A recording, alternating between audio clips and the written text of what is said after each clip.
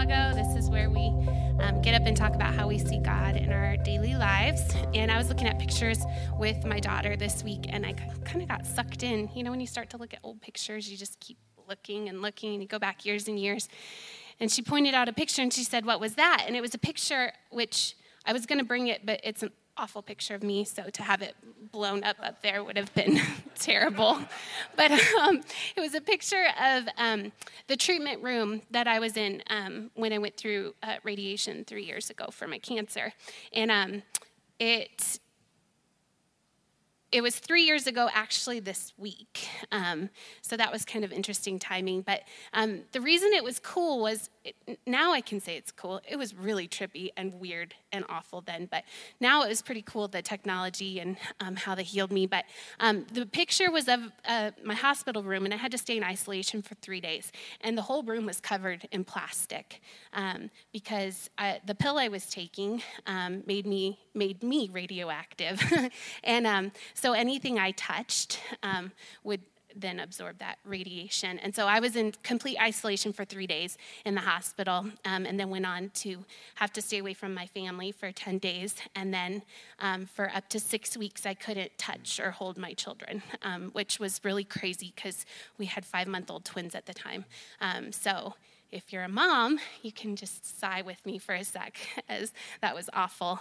But we made it through. But anyway, so the isolation in the hospital was really, really weird. I kind of felt like I was in a sci-fi movie because these doctors came in and they made sure I had lots of anti-nausea medication because if I threw up the radiation, they'd have to rip the floor out.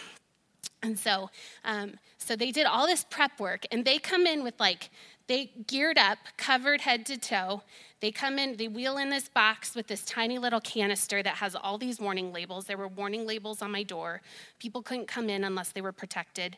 And then they hand me this pill with these tweezers. They wouldn't even touch it.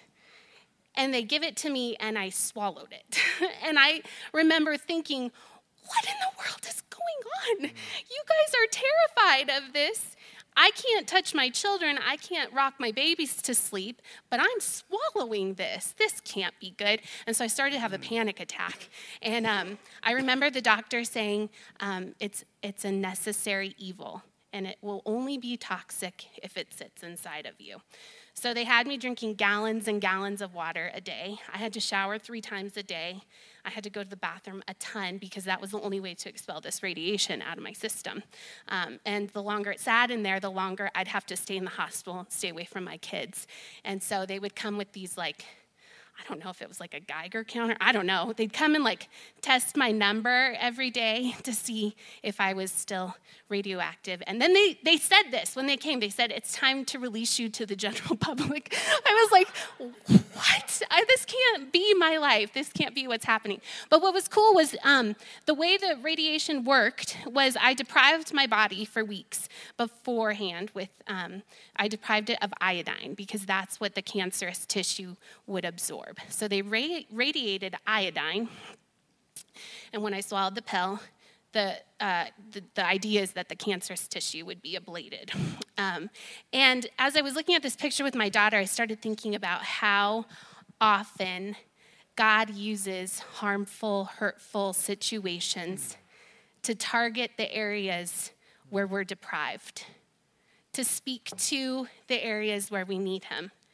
And so sometimes, as I thought about all the situations in my life that have been hurtful and harmful, he attached goodness, something that we needed, something that my soul was deprived of, and used that harmful situation, that harmful substance to heal me.